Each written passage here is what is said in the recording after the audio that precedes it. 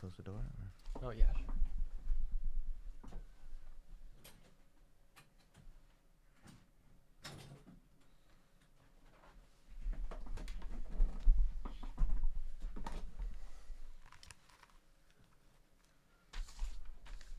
All right.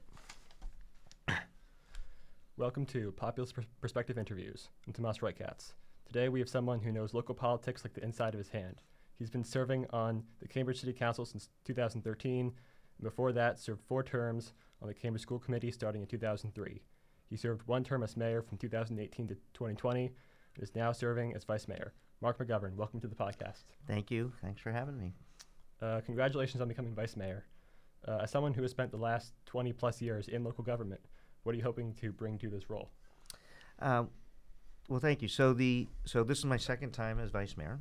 I was vice mayor before I was mayor, so I have a little experience with it. And the role of the vice mayor is to sort of step in for the mayor when the mayor is unable to do certain things, right?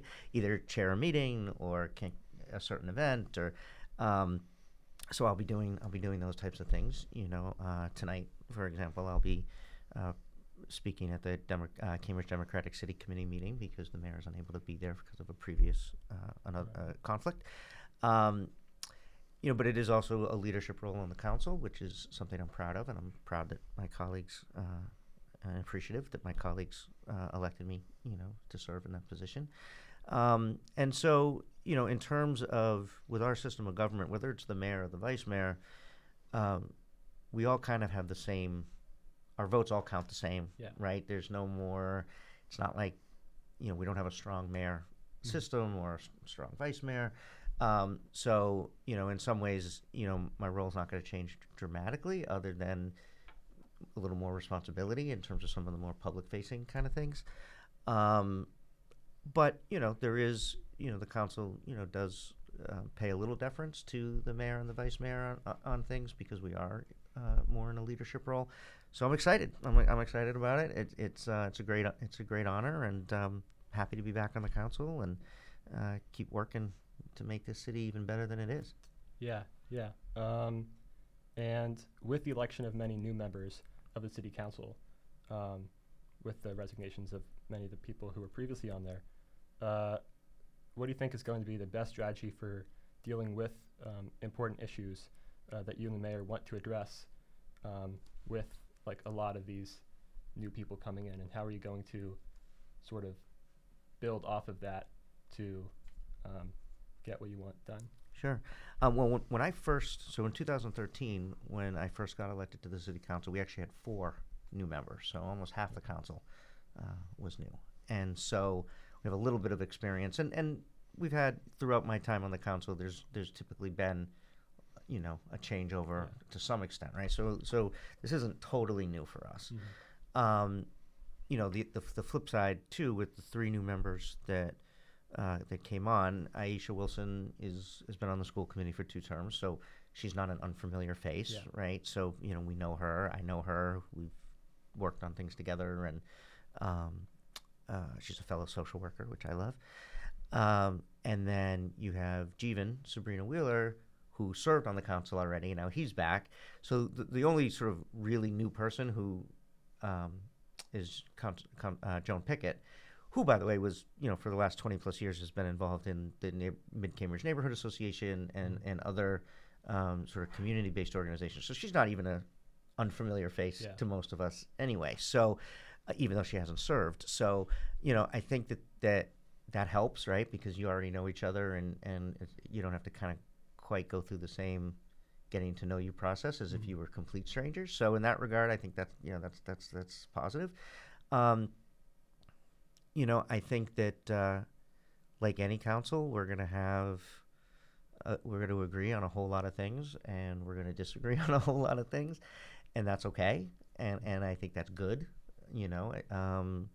Having that sort of debate and that dialogue can help lead to a better place. You want to do it respectfully. You want to do it, as collaboratively as you can. Sometimes we don't always, live up to those standards. Sometimes I don't always live up to those standards. I have bad days too, like everybody else. But it is about, trying to come together, as a group that not only forward sort of the things that you care about, but what are the things that we all care about, right? And we're sort of lucky in Cambridge. I mean, it's, when you talk about the environment, for example, right? Nobody on the Cambridge City Council is saying climate change isn't real. Yeah. Nobody on the council is saying, I don't believe the science, right? This is a hoax. Nobody on the council says, I don't care about affordable housing. Yeah. So we're all kind of in the same ballpark. We have maybe some different ways on how to deal with those issues. Some of us may be more aggressive on some of those issues than others. Some of us may, prioritize those issues differently. But at the end of the day, you're not talking about, this isn't Congress. We're not talking about a divided council where, people are digging in their heels along party lines and unwilling to sort of reach across the table and get something done. So I'm really optimistic about it. I think it's a good group.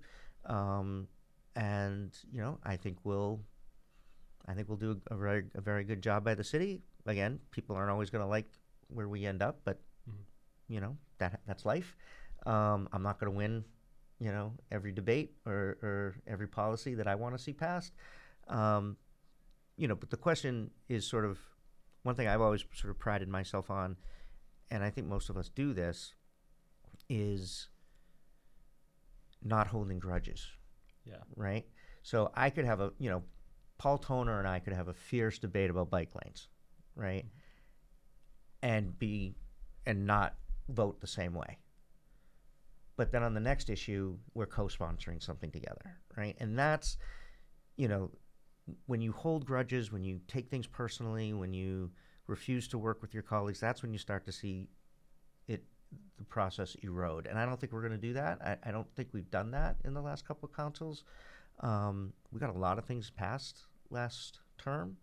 During the election, a lot of people said, oh, this council's dysfunctional. And I don't think we were. I think we had moments where we maybe weren't our best selves, but that's going to happen. But for the most part, we landed in good places and we got a lot of stuff done. And I assume we're going to continue to do that. Yeah. And sort of ballparking off of that, do you think that there is going to be that sort of change in dialogue, especially with the three new people following, three of who were considered among the more progressive people on the city council? Do you think that there's going to be kind of like a change in discussion in that respect, or do you think you already know these three people from having seen them around, not much is really going to change within the sort of scheme of things? Yeah, I think it depends on the issue. I think, if you take affordable housing, for example, the council has had, and again, I say this with the caveat that, everybody supports affordable housing. There are just some of us that I think are more aggressive in wanting to deal with that issue and are willing to, have things change in the city a little bit more quickly than maybe some other people are comfortable with, right? So we have different ideas on how to get there and how to solve this problem. I don't think that's changed much in this council. I think, Vice Mayor Mallon and Councilor Zondervan were both, pro-housing. I think Councilor Wilson and Sabrina Wheeler fill those two seats, right? Yeah. Councilor Carlone, who, again, was not against affordable housing, but he and I had different views on how to get there. He's been replaced by Councilor Pickett, who I think is more in line with his way of thinking. So I don't think the votes have changed, dramatically or whatnot. I think people have just kind of replaced, on that issue, right? Yeah. On bike lanes, which is the other, affordable housing and bike lanes were like the biggest issues during the election, and that I think has changed, right? We, Councilor Zondervan and Vice Mayor Mallon were both very pro bike lane and the cycle safety ordinance and whatnot. Councilor Pickett is less so. Councilor Wilson is less so. Not that, no one's saying that we should get rid of them, but, they're not as aggressively in favor, right, as the former vice mayor and Councilor Zondervan were. So that dynamic has changed, right? Yeah. So what was a sort of 7-2 kind of thing is now more of a 5-4 kind of thing. So you might see some movement there, right? You might see some changes there because that dynamic is different. But I think for the most part, people are, we all want to support small businesses, right? We all want to help our unhoused population. We all want to make sure our schools are funded properly and meeting the needs of all kids. We all want our city to be a safe place for everybody. So it's not like we're, there's nobody on the council that's running on a Trump agenda, right? And so, there'll be nuances, there'll be some differences, there'll be, some nibbling around the edges of kind of how do we want to deal with these things. But at the end of the day, I think we'll land in good places. At least I hope so. We're to try. Yeah.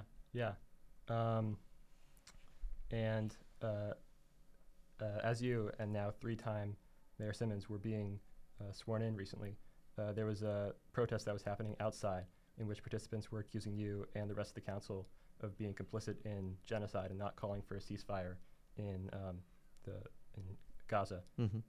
Do you sympathize with their rationale, or do you think that this is just kind of another example of misinformed or underinformed activists yelling at the wrong people? This is a complicated issue, and there's a ceasefire resolution on for Monday night that I'm a co-sponsor of, and I can talk about that.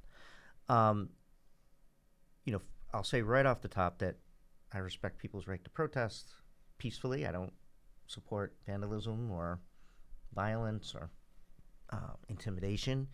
So people have a right to show up. It's a public meeting, and they have a right to express themselves. We do have some rules in the council around what you can speak to at public comment and what you can't, and sometimes people violate those rules. I wish they wouldn't, because they're there for a reason. But I get it. People feel very, very passionately and very strongly. This is a horrible situation, right? I mean, there's lots of thousands and thousands and thousands of people dying on both sides of this issue. So I understand the passion, behind it. For people to say that if we don't pass a ceasefire resolution, then, innocent people are going to continue to be killed. I think the Cambridge City Council is a very influential organization, a very influential body. We have absolutely no influence over what's going on in the Middle East. We can influence potentially our elected officials that are sort of higher up on the political food chain than we are, Elizabeth Warren, Markey, Ayanna. Maybe by passing something to say to them, hey, we want you to vote a certain way or do something. I think that's perfectly reasonable, and that's well within our right. We do that kind of thing all the time. I have no issue with that. For anyone to think that somehow Hamas or Netanyahu are going to care what Cambridge thinks, that's, that's kind of, I would not agree with that, right? Now, I understand that the goal is if we do it, then Somerville does it, then Boston does it, then Worcester does it, then Springfield does it, and then, we start to create this momentum. So I get that part of it. But for me, there was a resolution. Do I have time? I talk a lot, so we're good? Okay. There was a ceasefire resolution filed in November by Councilor Zondervan and then Mayor Siddiqui. And we heard from, when that became public, the agenda comes out on Thursday night for the following Monday's meeting. When that came out publicly, we got a lot of emails and phone calls from folks in the Jewish community who felt that order was too slanted as anti-Israel. Now, I am not Jewish, but I'm not going to tell someone who's Jewish whether something is anti-Semitic or not. That is not for me to decide. In the same way, it's not for me to decide as a white person to tell someone, a person of color, that something is or isn't racist. If they feel that it is, I'm going to respect that feeling. So we were trying to be respectful of the folks in the Jewish community who were feeling, a rise in anti-Semitism. We know that there's a rise in anti-Semitism around the country and even here in Cambridge. um, they had issues with some of the wording that was in that document, in that resolution. And so the plan, at least what I thought was the plan, was that Councilor Nolan, myself, Councilor Simmons, now Mayor Simmons, and Councilor Toner were going to file a substitute order that kind of toned it down a little bit. Still called for going on record supporting a ceasefire, release of the hostages, and humanitarian aid, but it took out a lot of the language that people sort of felt was inflammatory. We never got a chance to bring that forward. And what ended up happening at that meeting was the original policy order came forward. Councilor Zondervan spoke to it. The mayor then called on Councilor Nolan, who was going to bring in the substitute order so that we could have a debate in public and talk about it and hopefully reach a solution, right? Councilor Nolan did what's called the question, which it's a parliamentary procedure that when someone calls the question, all debate on that issue stops. And you have to take a vote on whether or not you're going to vote on the original policy order without any debate, without any amendments, without any discussion, or are you going to call the question, or are you not going to call the question, in which case you keep the debate going. It takes 6 votes to call the question. Mayor Siddiqui at the time, Councilor Azim, and myself were the only 3 councilors to vote against calling the question. We wanted the conversation to continue. We wanted the substitute order to come in. We wanted to have that discussion on the floor and hopefully come up with a resolution back in November. We never got the opportunity to do that because the other 6 councilors voted to end debate. I don't agree with that decision.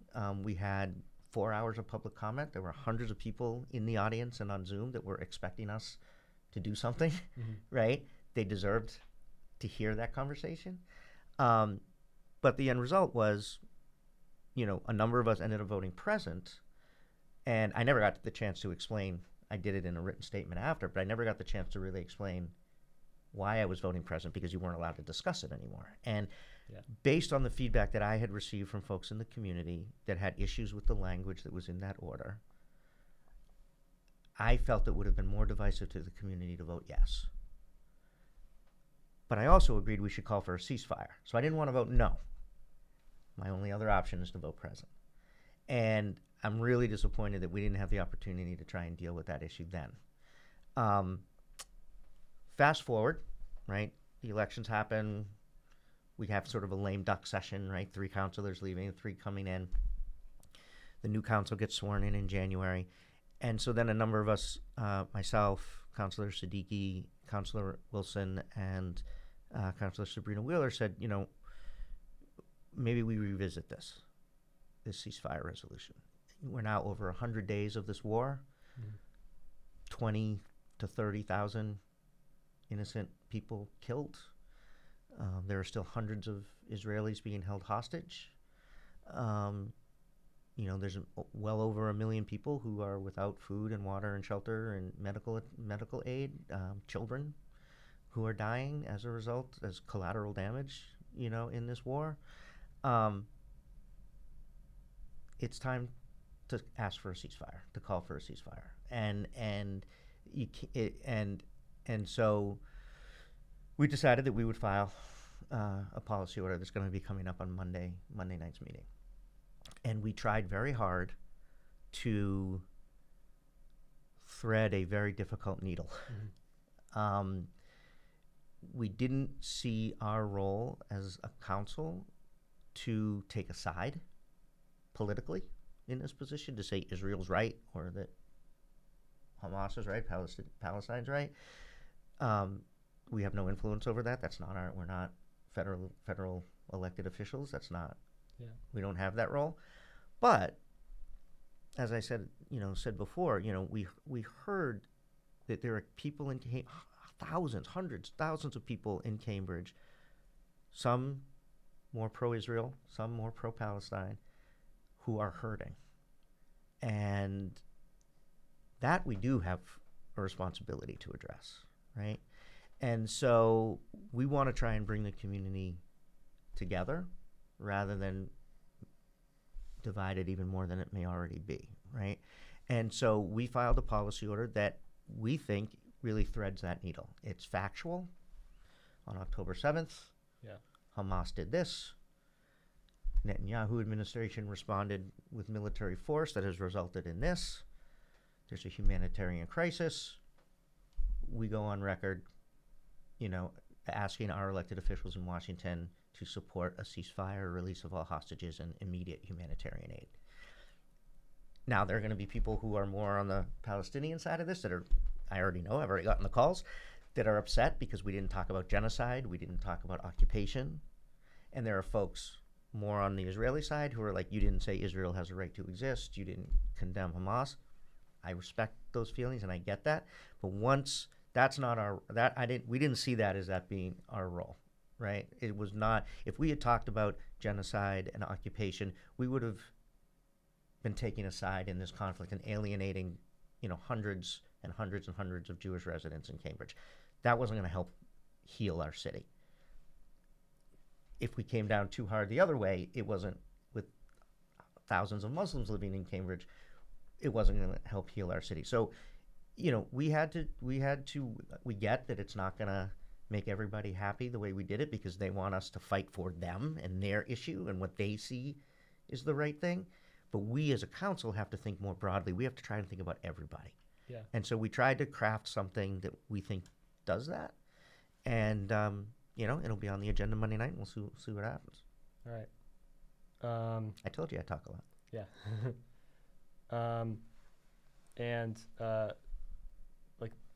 This kind of protest that stemmed out of this is also not like the first time that this has happened at the city council either.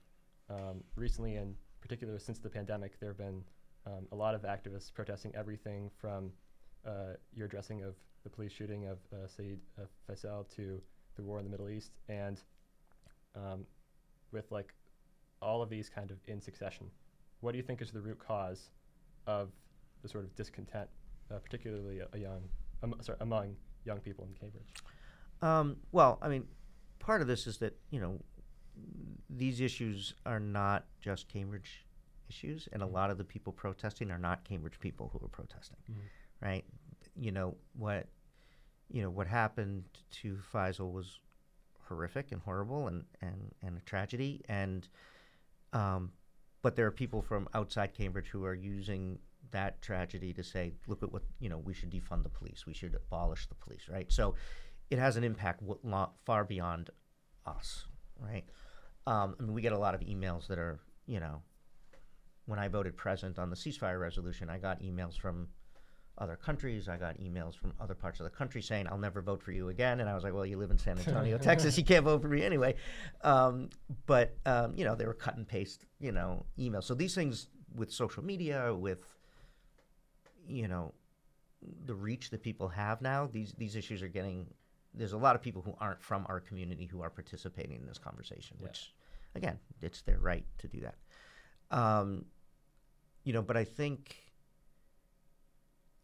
I think that there's always been advocates and activism in Cambridge, right? It's sort of what we're known for. In some ways, it's not a lot different than, when people have protested things in the past.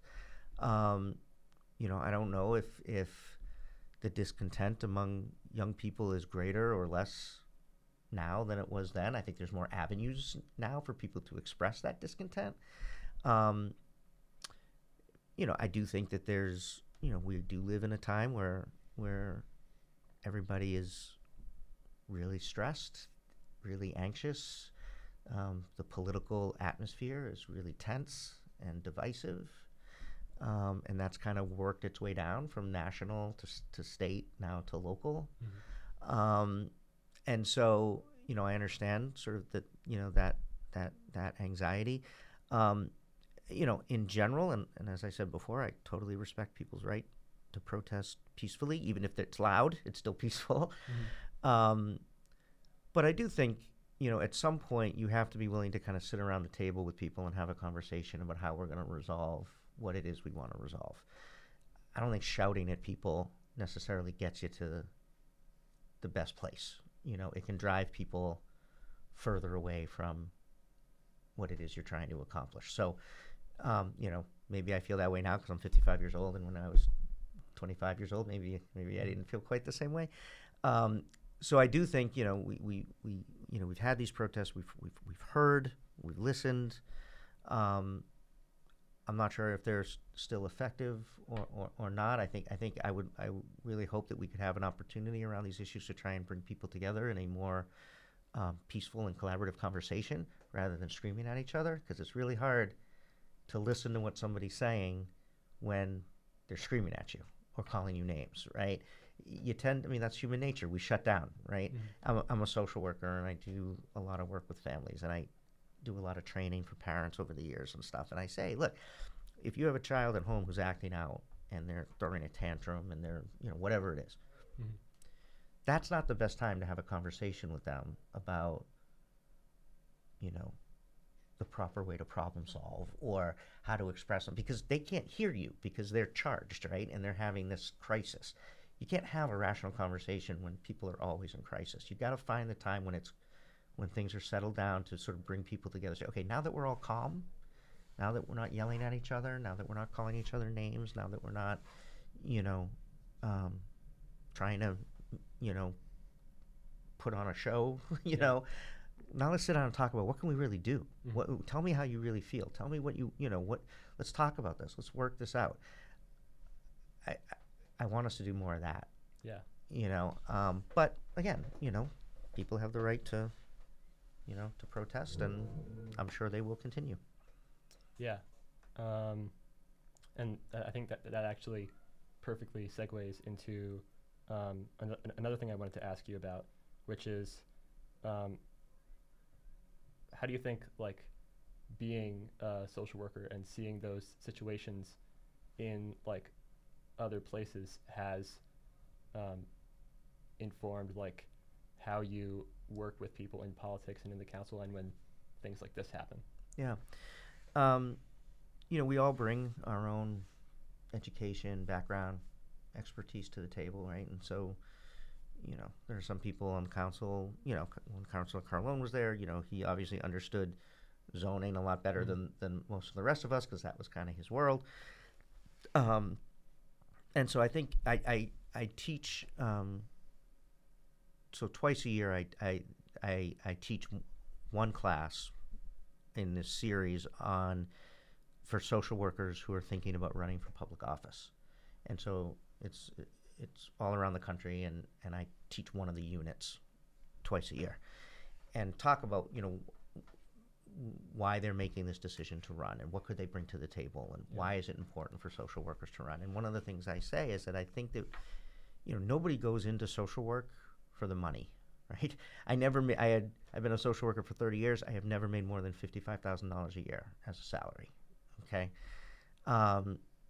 You go into it because you want to try and make a difference. You want to try and help people. You believe in people's capacity to change. You believe in, government's ability to change.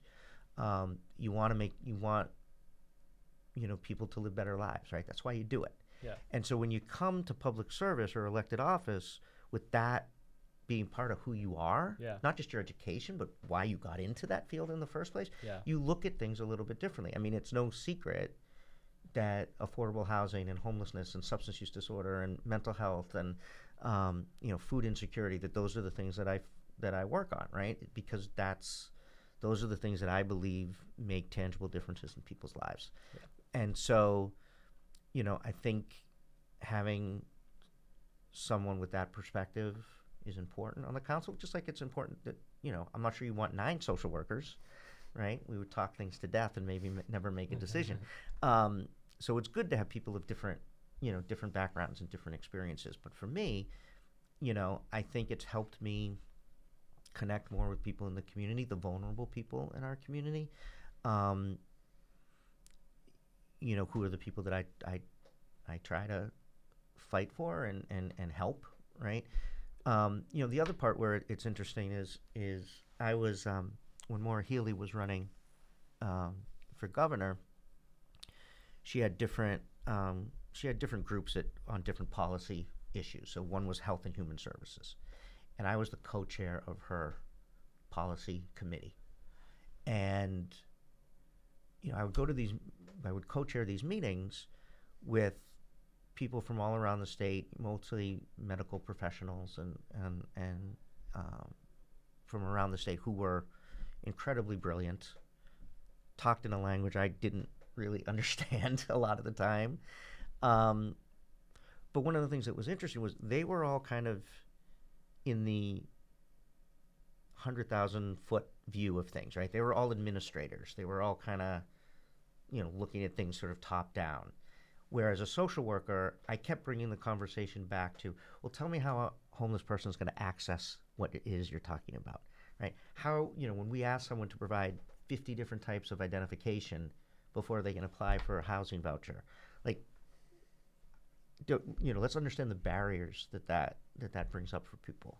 When you're required to, fill out, 30-page documents every 6 months so that you stay on a list, like that's gonna be really hard for certain people, right? So it was an interesting, I couldn't really talk about the national Medicaid funding and all that kind of stuff. It was a little bit out of my realm, but I was able to keep bringing everybody back to, let's actually center the people we're talking about helping, and what is this going to be like for them, and how do we make sure that this works for them?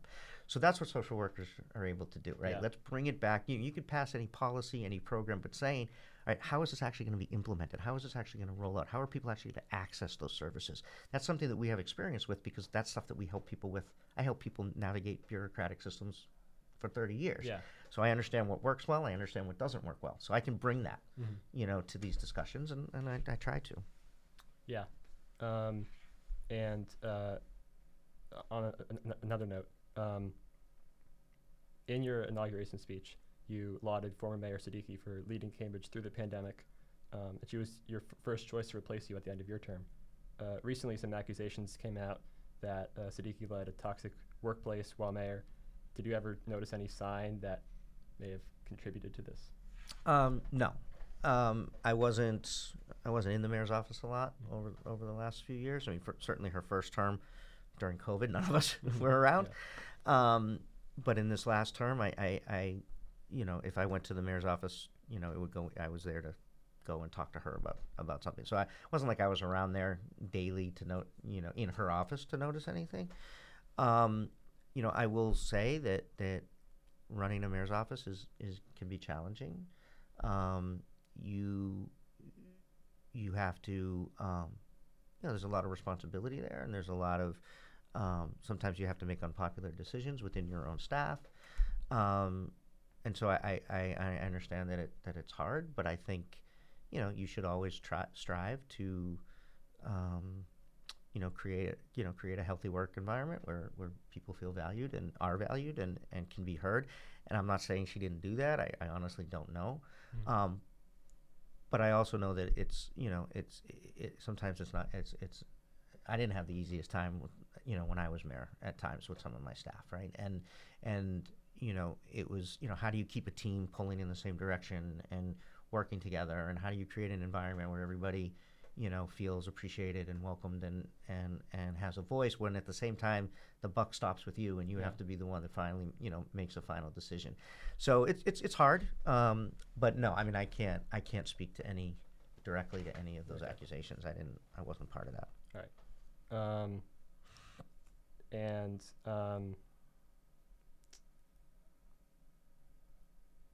Another big development that's happened recently was the president of Harvard stepped down, one of the largest Cambridge institutions, oldest Cambridge institutions.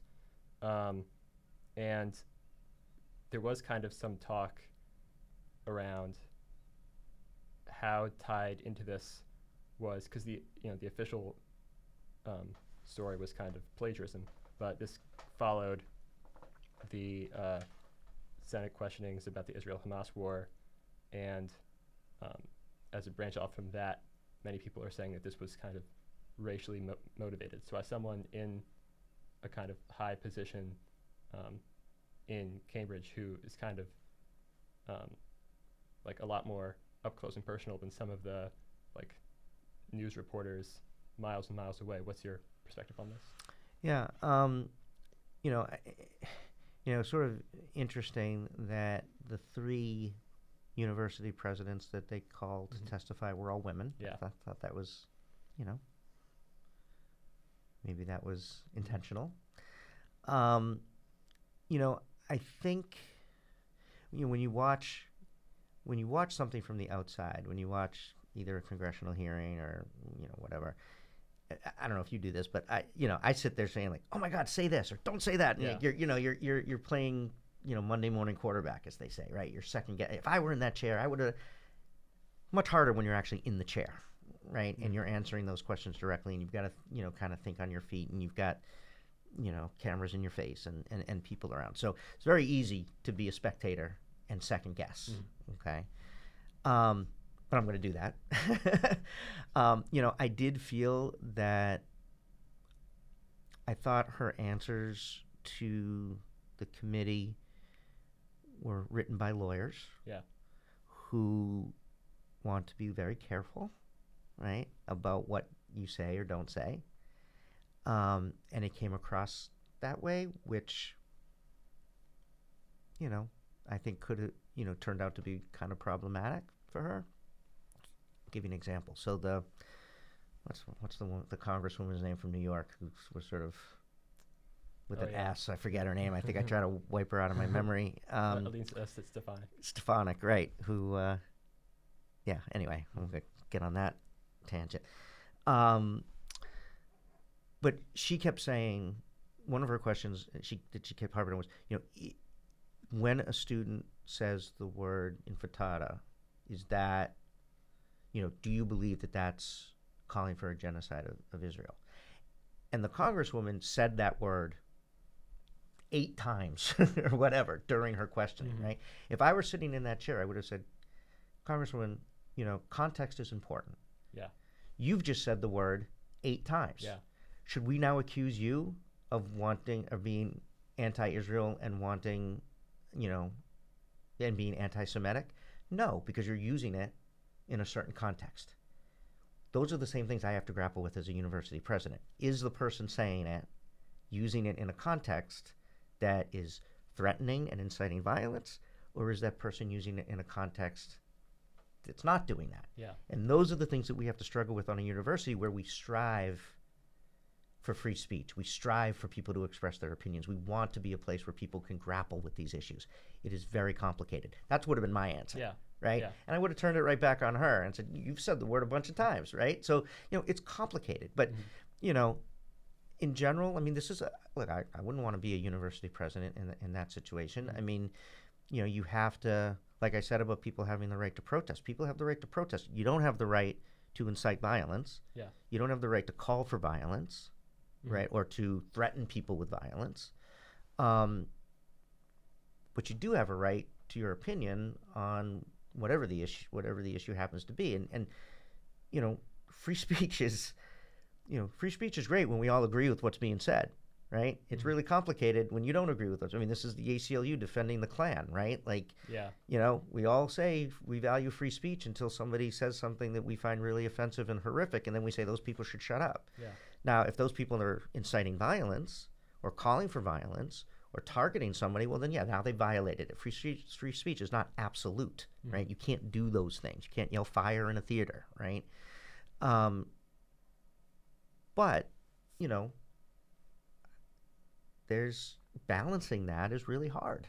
And it's hard on in a university setting when you really want to encourage people to debate, right? And to have conflict on some level, right? That's kind of how you learn in a lot of ways. So, I don't think her answers were great. I think they were more, they were legal answers that,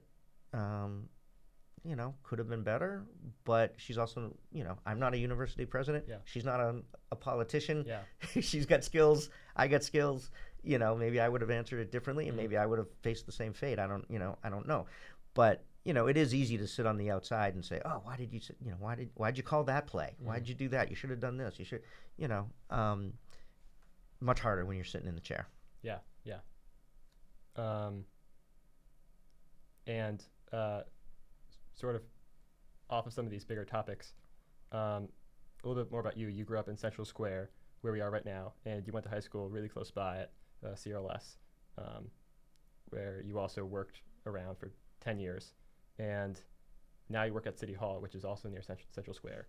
How do you think this neighborhood has affected your outlook on life, and what has it taught you about the people of Cambridge? Yeah, great question. Central Square is probably our most diverse area in the city, most diverse square, busiest square. So I grew up, surrounded by people from all over the world, right? Mm-hmm. And a lot of hustle and bustle, and a lot of, I was friends with kids whose parents were Harvard professors, and I was friends with kids who were in public housing, right? That's the beauty of this city, mm-hmm. right?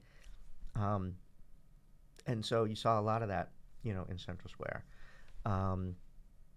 It was really interesting because during this last election, when we were talking about affordable housing and the affordable housing overlay amendments that I was supporting, what was really interesting is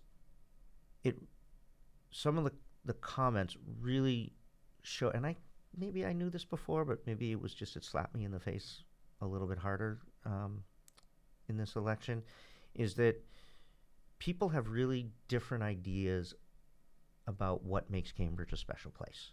And a lot of that is based on where you live, right? Yeah. So if you live in a part of Cambridge where there aren't tall buildings, where there's not a lot of hustle and bustle, that's more, maybe not as diverse as some other parts of Cambridge, a lot more suburban feel, and you love it, right? Because that's a nice, it's great to live in those neighborhoods too. Then you're gonna say things like, and we saw some of the candidates running for council who didn't win, but who said this. Cambridge is a small village. It's a quaint village. We're small neighborhoods. We're a quiet town. Now, I'm not saying they're wrong to believe that. That's not the perspective. That's not what I see from Cambridge, right? That's not what I think makes Cambridge special. I see Cambridge as a multicultural, international, vibrant city that is the economic driver of the region, and I love. I love the energy, right? Yeah. That's probably because I grew up in Central Square, mm-hmm. right? And that's what I'm surrounded by. I love that. We get into all these debates about signage, right? On on restaurants. I love that Central Square is lit up. Yeah. I love it. I find that. I think that's exciting. I think it's vibrant. I think it's lively, right? It's got energy. If I wanted to, to live in Wellesley, I'd move to Wellesley, right?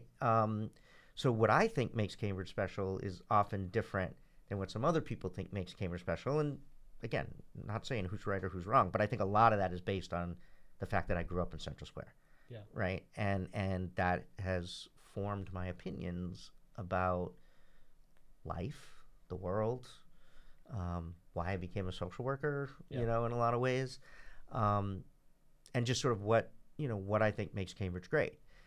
So it's obviously had a huge impact in my life, and it's changed a lot. Mm-hmm.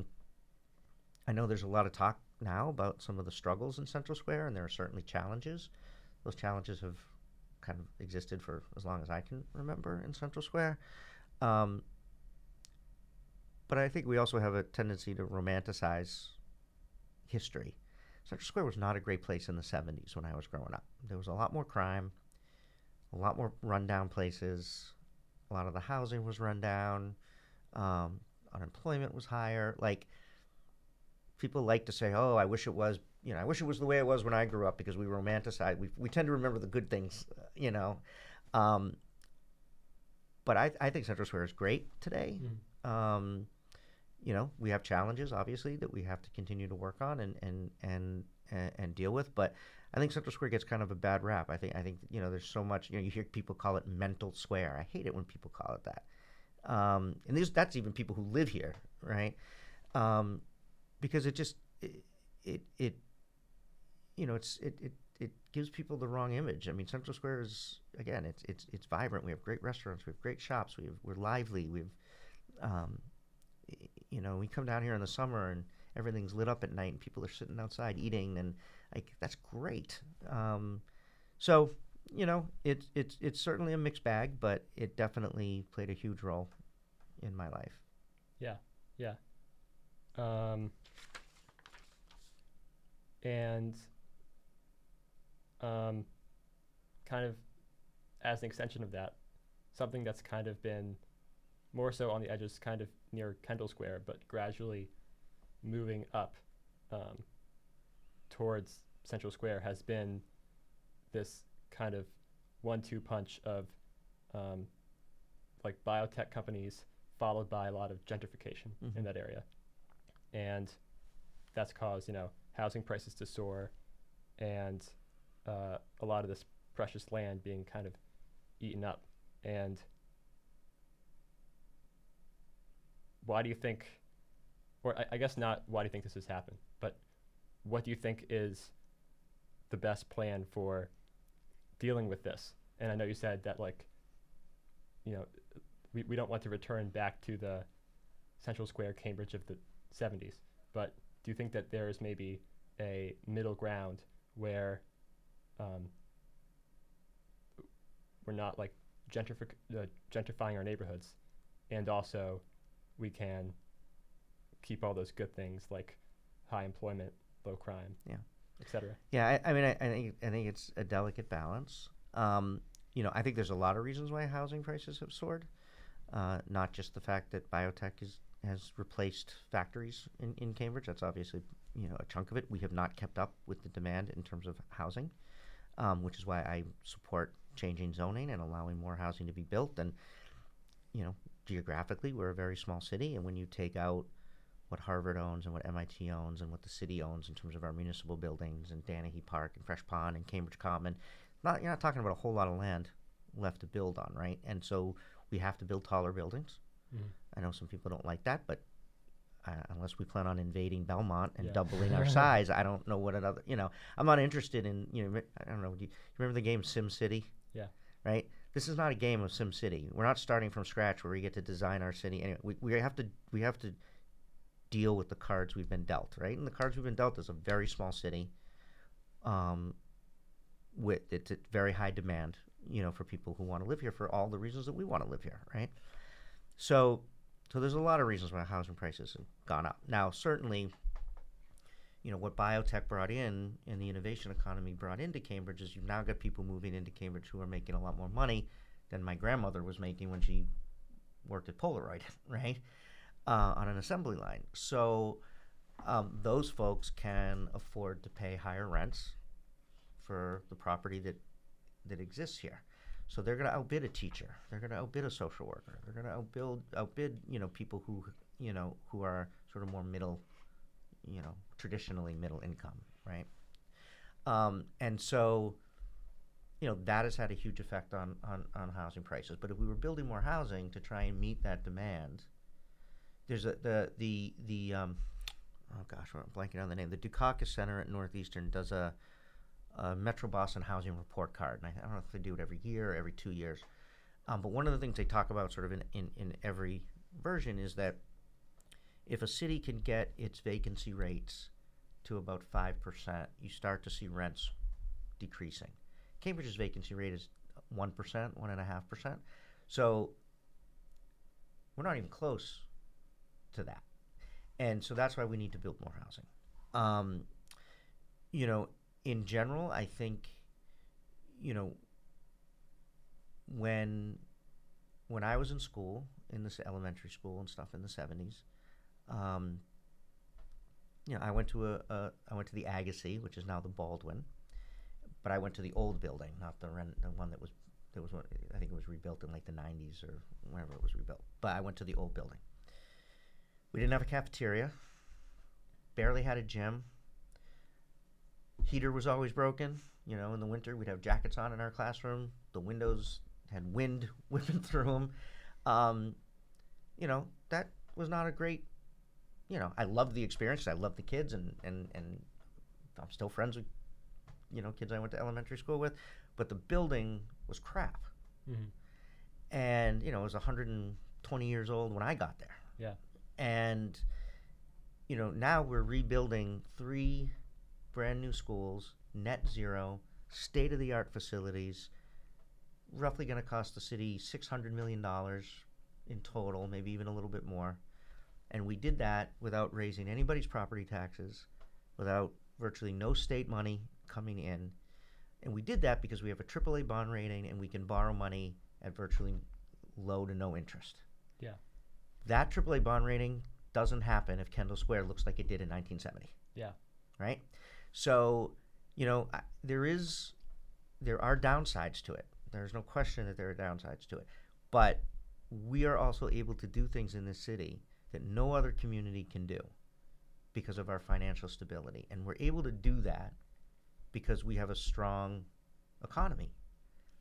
And so, yeah, it's not, very few things are all great or all bad, right? And this is what, yes, has it had an impact? Sure, it has. And some of that impact has been negative.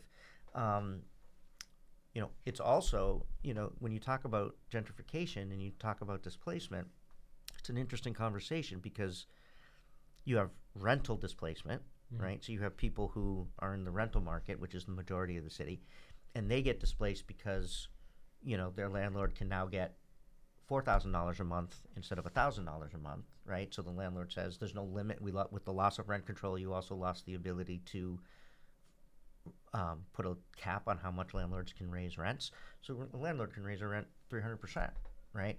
So those people are getting displaced. You have other people in Cambridge, a lot of old-time Cambridge families who bought their homes for $50,000. I mean, my family's owned the same home since 1918. I think my great-grandfather paid 27 cents for it. I don't know what he paid for it, right? I should probably find that out. And now that's worth millions of dollars. Yeah. And so you had a lot of families that said, hey, I'm cashing in. This is my retirement. This is my investment. See you later, 15-degree weather. I'm going to sell my house for $2 million and go retire to the Bahamas. Or you get the kids or the grandkids of the people who used to live there who now live somewhere else, and they say, hey, this is a huge amount of money. We're just going to – I don't really think of that as displacement. Like you're making that – no one's forcing you to do that. You're making that decision because it's financially in your best interest to make that decision. And if you're making that decision willingly, then that's your decision, right? I don't see that in the same way as I see, somebody saying, hey, we're going to raise your rent by $2,000 a year, and now you're like, damn, I can't afford that. Now I'm forced to leave. So there are some nuances in this conversation too. The problem with the housing prices being what they are is that then also limits, even though the people selling those homes may be doing so willingly and cashing in on their investment, so I don't feel as badly for them. But what it does mean, too, is that who can then buy those $2 million homes, right? Yeah. And those $2 million homes are not going to working-class people because they can't afford $2 million homes. That's where the gentrification comes in, right? It's not. It's that they're so expensive that you're seeing a lot of foreign investment. You're seeing a lot of people investing, as a literally not, literally as an investment to make money to resell that home sort of down the road because Cambridge real estate prices only go up for the most part. So that's a slightly different, spin on it. But yeah, no, I mean, I think, I'm glad that Kendall Square reinvented itself. My wife is from way upstate New York, like Canadian border upstate New York.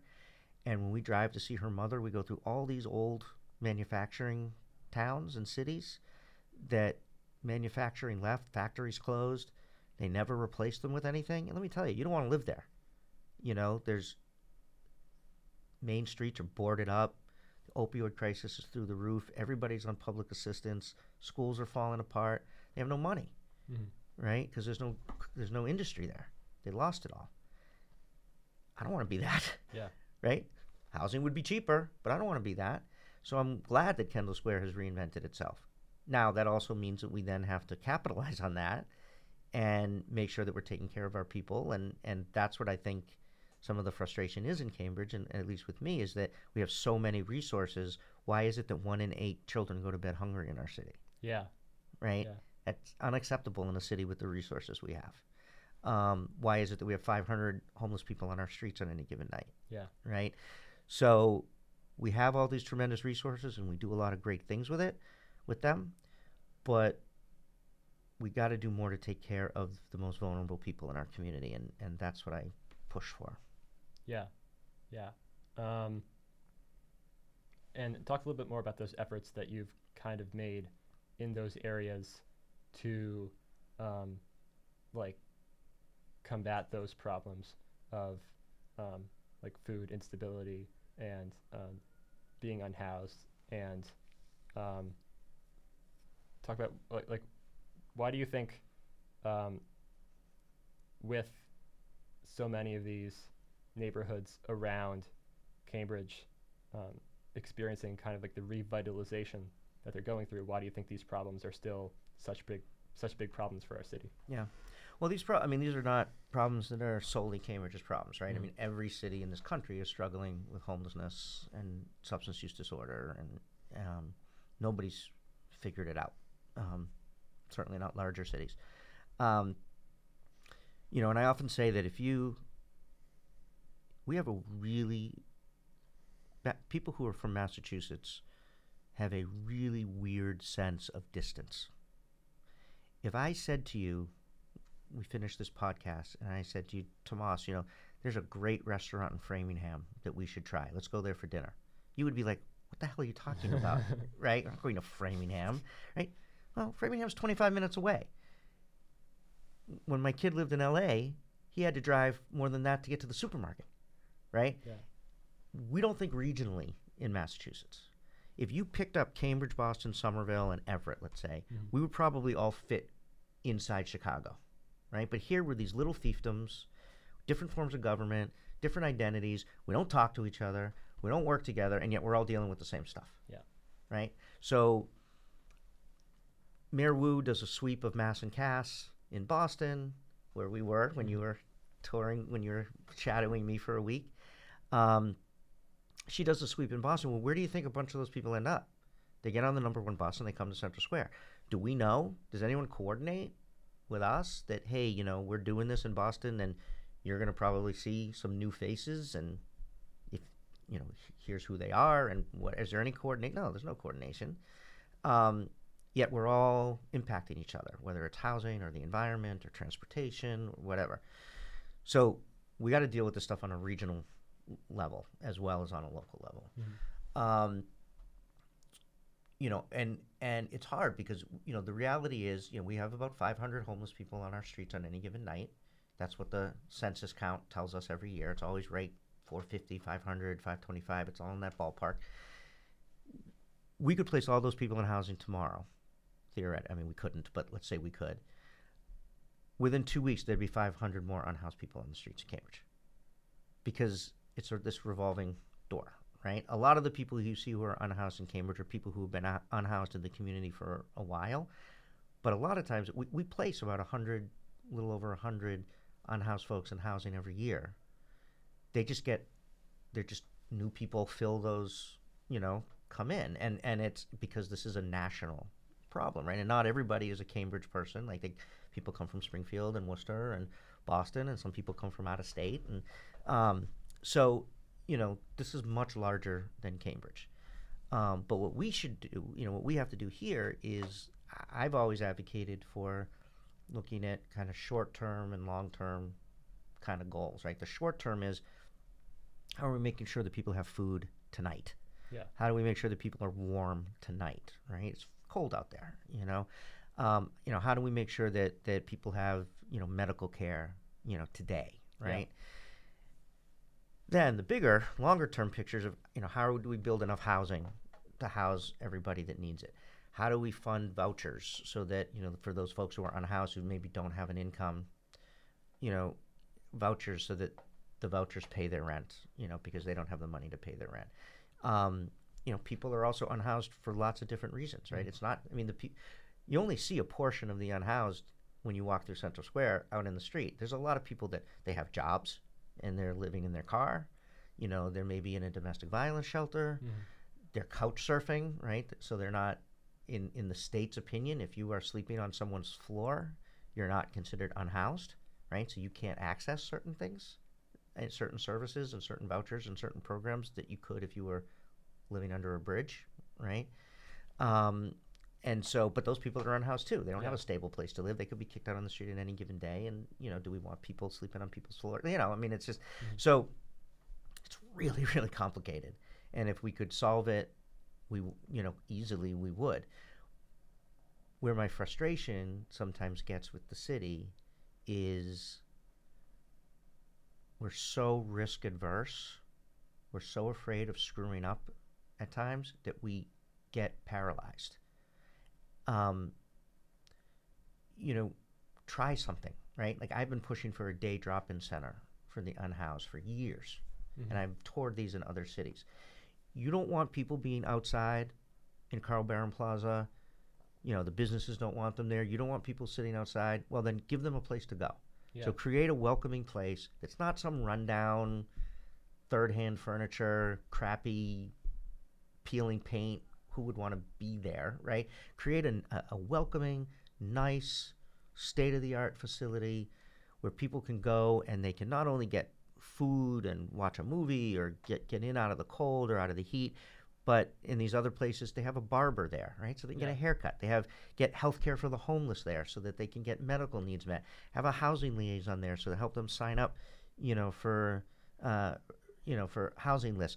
They have showers. They have laundry. We need to create something like that. And we have been talking about this, and I have been through 3 city managers, on this subject. And every single one of them says, we should do something. Nobody's pulled the trigger on it. And, it's time, I'm sick of talk on a lot of these issues. And the more we talk, someone's going to freeze to death. I have a friend of mine, you may have met him when you were with me for the week because he comes into my office all the time, Gary Martin, and he graduated a couple years ahead of me in high school. And we didn't really become friends until about 10 years ago. Substance use issue, unhoused, really caring guy, really loyal guy, really, when I would try to help him get housing for himself, he would always say, no, somebody else needs it more. Let me bring so-and-so in. Don't give it to me. I'm fine on the street. We were finally able to convince him to get housing.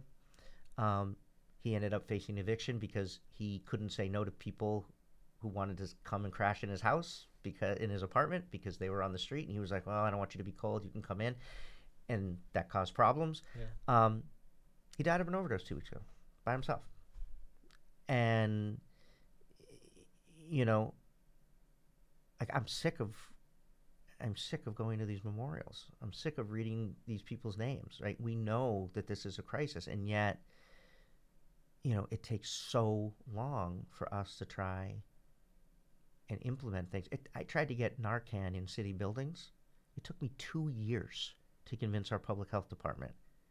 We have defibrillators in city buildings. All I wanted was a little box with Narcan in it. Narcan, I don't know if you know what Narcan is, but Narcan is, for the folks who don't know, if somebody overdoses, it's like a nasal spray. Totally harmless if you don't have opioids in your system, you can take it and it doesn't hurt you. So it's not like you're giving somebody something that's risky or whatever. If you make a mistake, if they've passed out for a different reason and you give them Narcan, it just won't do anything. 2 years to try and get that in city buildings. Well, how are we going to order it? And who are we going to order it from? And who's going to change, when it expires? Who's going to change it? Okay, I get it. It's complicated. We can figure that stuff out as we go. Just do it. Mm-hmm. And so I think my frustration with the city sometimes is that we don't move fast enough on these critical issues. 5 years in a city's life is nothing. But 5 years of living on the street or struggling with addiction is life or death. Yeah. Right? So, long way from your question once I get going. But, but I think we have to be more intentional. I think we have to move faster. I think we have to be willing to try things, even if at the end of the day they don't work out.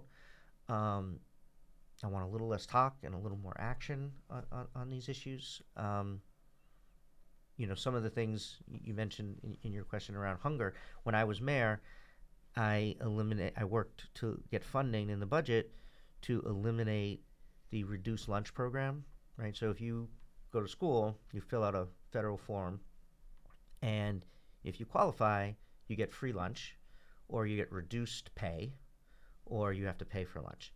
And those income levels are based on national numbers, not local.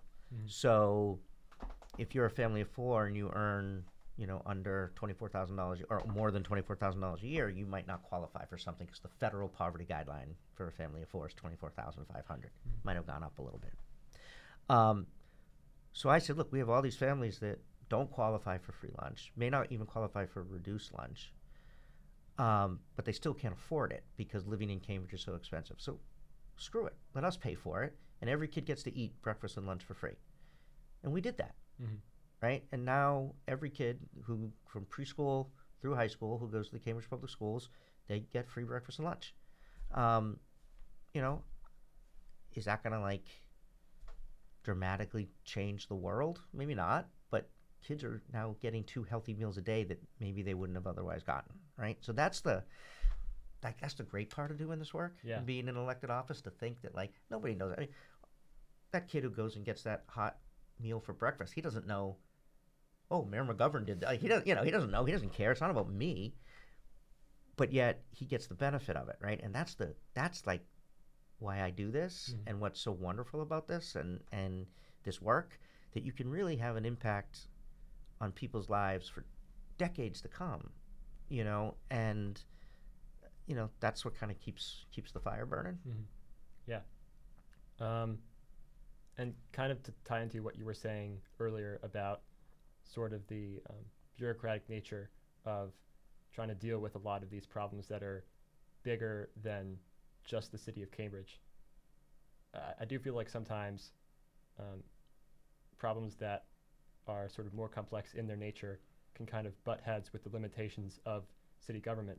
So I guess the question is there a reason that you've chosen to keep your priorities solely within Cambridge and not run for a state or federal level, or try and impact more people with, sweeping legislation?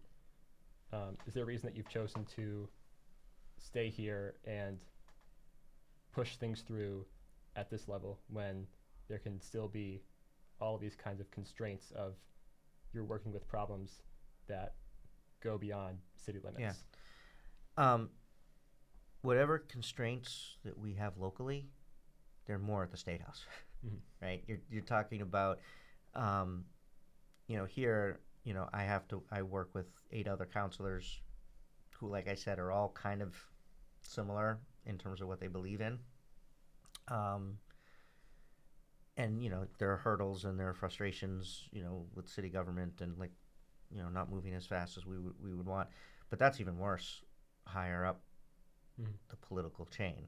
Trying to get something passed at the State House. I mean, there's a lot of, people look at Massachusetts and say, we're the bluest, we're the bluest state in the country. There's a lot of purple here.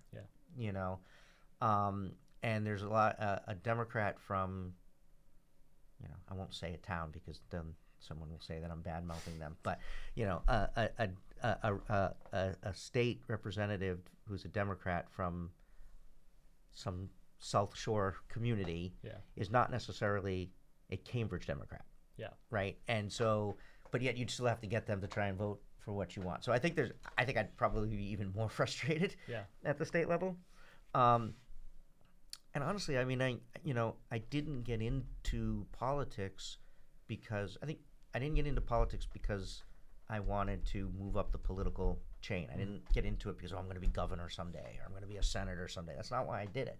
I got into it because of my love of this city and wanting to make this city better. Mm-hmm. And I got into it on school committee because they had just gone through school consolidation. They closed, a number of schools. It was a really, really messy process.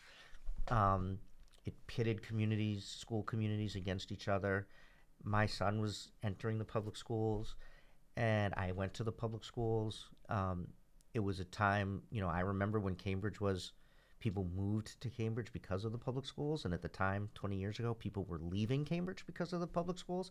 And I looked at that and said, we got to do better, right? And I'd worked as a social worker. I worked in therapeutic schools and special education, so I had my professional hat of someone who works in education. I had a kid who was going to be in the public schools. I had my personal history of having graduated from the public schools here, and I thought, I really could add something, to this conversation, and that's why I ran. It wasn't about, oh, what's the next steps down the road. So for me, it's never really been about my upward political mobility, right? Will I ever say, can I, I don't. Maybe that changes, at some point. I mean, who knows, right? And in terms of running for state representative, I live in Marjorie Decker's district. Mm-hmm. Marjorie's a friend of mine. I support Marjorie. I would not run against Marjorie. Yeah. If Marjorie ever moves on from that seat and that seat opens up, maybe I think about it. Maybe I don't. It depends on what my family situation is and personal situation is. But right now, I'm really happy working on Cambridge and trying to make Cambridge a more socially and economically just community. And something nice about walking down the street and seeing people that, from your community, and knowing that you can help them and that they can approach you and that kind of thing. So, yeah, I'm happy where I am, and, have no intentions of going anywhere for the time being. And but I think, like I said, as frustrating as it can be and bureaucratic as it can be on the local level, it's worse the further up you go. Yeah. And I will say, for the past week, I've been in the State House shadowing Senator DiDomenico. Oh, cool. Actually, yeah. Well, Sal and I went to high school together as well. Yeah. So Sal and Marjorie graduated together, and I was a senior when they were freshmen. Marjorie and I served on the student school committee together. So we were the two student representatives on the school committee. So I've known Sal for a really long time. Yeah. But definitely, just from being there a week, I can totally resonate with what you're talking about. Like, the broader you go, the more purple it gets, and the more like roadblocks you encounter. So totally makes sense. Yeah, I mean, if you're if you're a state rep or a senator, if you get one thing through every couple of terms, you're successful. Yeah.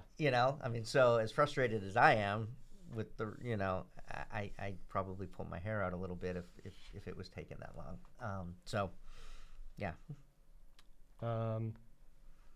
Yeah. But just to wrap things up a little bit,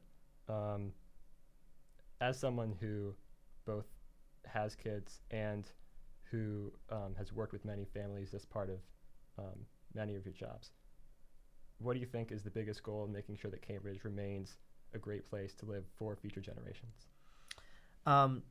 So affordability, I mean, my kids can't come back and live here, right? And, the only way my kids are going to come back and live here is when my wife and I are dead and they move into our condo. And so I think affordability is really important. Education. We spend a lot of money on our schools. We have a school system that works tremendously well for certain kids and not well for others. And that is often on class lines and race lines. It's not a lot different than when I was in school here, and it's really frustrating that, I graduated 35 years ago and more. And it's really frustrating that we're still struggling with the same issues we were struggling with, back then. But families, if you want people to live here, they got to be able to afford to live here. They have to want to have their kids in the schools here. You have to make sure you're a safe, community, which I think we are. Jobs are important, right? Like a lot of people now, environmental concerns, what have you, want to live closer to where they work. They don't want to sit in traffic for 3 hours, right? So, making sure we have a strong economy and a strong job market. I mean, I think those are all things that, people want and people, but the affordability is key. I mean, we're losing a lot of sort of what traditionally is sort of considered middle income families. they make too much money to qualify for any of our affordable housing programs, but not enough to buy anything here. And so, you have your second kid, and you're faced with, okay, do we continue to live in a small condo with our kids sharing a room, or do we buy a place in, I used to say Medford, but I don't think you can afford Medford anymore. Do you buy a place in Brockton or Randolph, where you can buy a house still for $450,000, and have a yard, right? So, if we make it unaffordable, we're quickly becoming, and this has been going on for a while, this sort of dumbbell, right? You have a lot of really wealthy families that live here. You have a lot of really poor families that live here in affordable housing or public housing. And then you got this little bar in the middle of families like mine that could never live here today, but are only here because we've been here forever, and we have stable housing because we bought it, a million years ago. And that's not good for a city, And so, how do we? So the affordability component is huge. Yeah. Last question: what advice do you have for anyone aspiring to a position in local government? Don't do no. No, like I said, it's a lot of work, and you have to be willing to. You really have to commit your time and your life to it, right? Especially on a local level. It's I could go walk in some other community and nobody knows who I am. I will guarantee you, we are now 5 blocks from my house.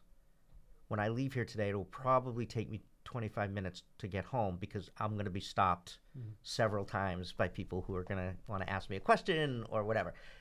I love that. On one level, I love that, and I think it's great, and that accessibility is really important. It can also take a lot out of you, right? So if you want to do it, you got to make sure that you're committed to what the time it's going to take to do it, to do it well. You have to be comfortable with, being able to engage with people and listen to people and talk with people. And, it's, I think 30 years ago, maybe 20 years ago, there was a different respect factor for elected officials. People would disagree with you, but they didn't make it personal as much. Now it can be really hard, right? People don't just say, hey, Tomas, I disagree with you on your this vote, and I would have voted the other way. They say, I disagree with you on this vote, and I would have voted the other way. And by the way, you're a jerk, and you're stupid, and you're right. I've had people come up and swear at me in front of my kids, right? That's hard, right? But the flip side is like what I was saying before, right? There are kids that are eating in the Cambridge Public Schools who had to skip a lunch or skip a breakfast before, who don't have to do that anymore, right? There's 30 years from now, when somebody goes into a affordable unit built under the affordable housing overlay, they're not going to know whether I sponsored it or didn't sponsor it, or whether I supported it or didn't support it. They're not going to know who the hell I am 30 years from now. What they're going to know is that the city has a program that is giving them an affordable place to live, right? Like, to be able to impact people's lives like that is awesome, but it's not easy. Yeah. So my advice would be, make sure you really want to do it. Make sure you really want to get into it for the right reasons. Yeah. Make sure that you can make the commitment to it, and go for it. Yeah. Vice Mayor McGovern, thank you so much. Thank you. I know I talked your ear off, but you said we had a long time, so yeah. I was, Well, we did, yeah. Great to hear everything you have to say. Yeah. Thank you so much. Well, thank you. Anytime.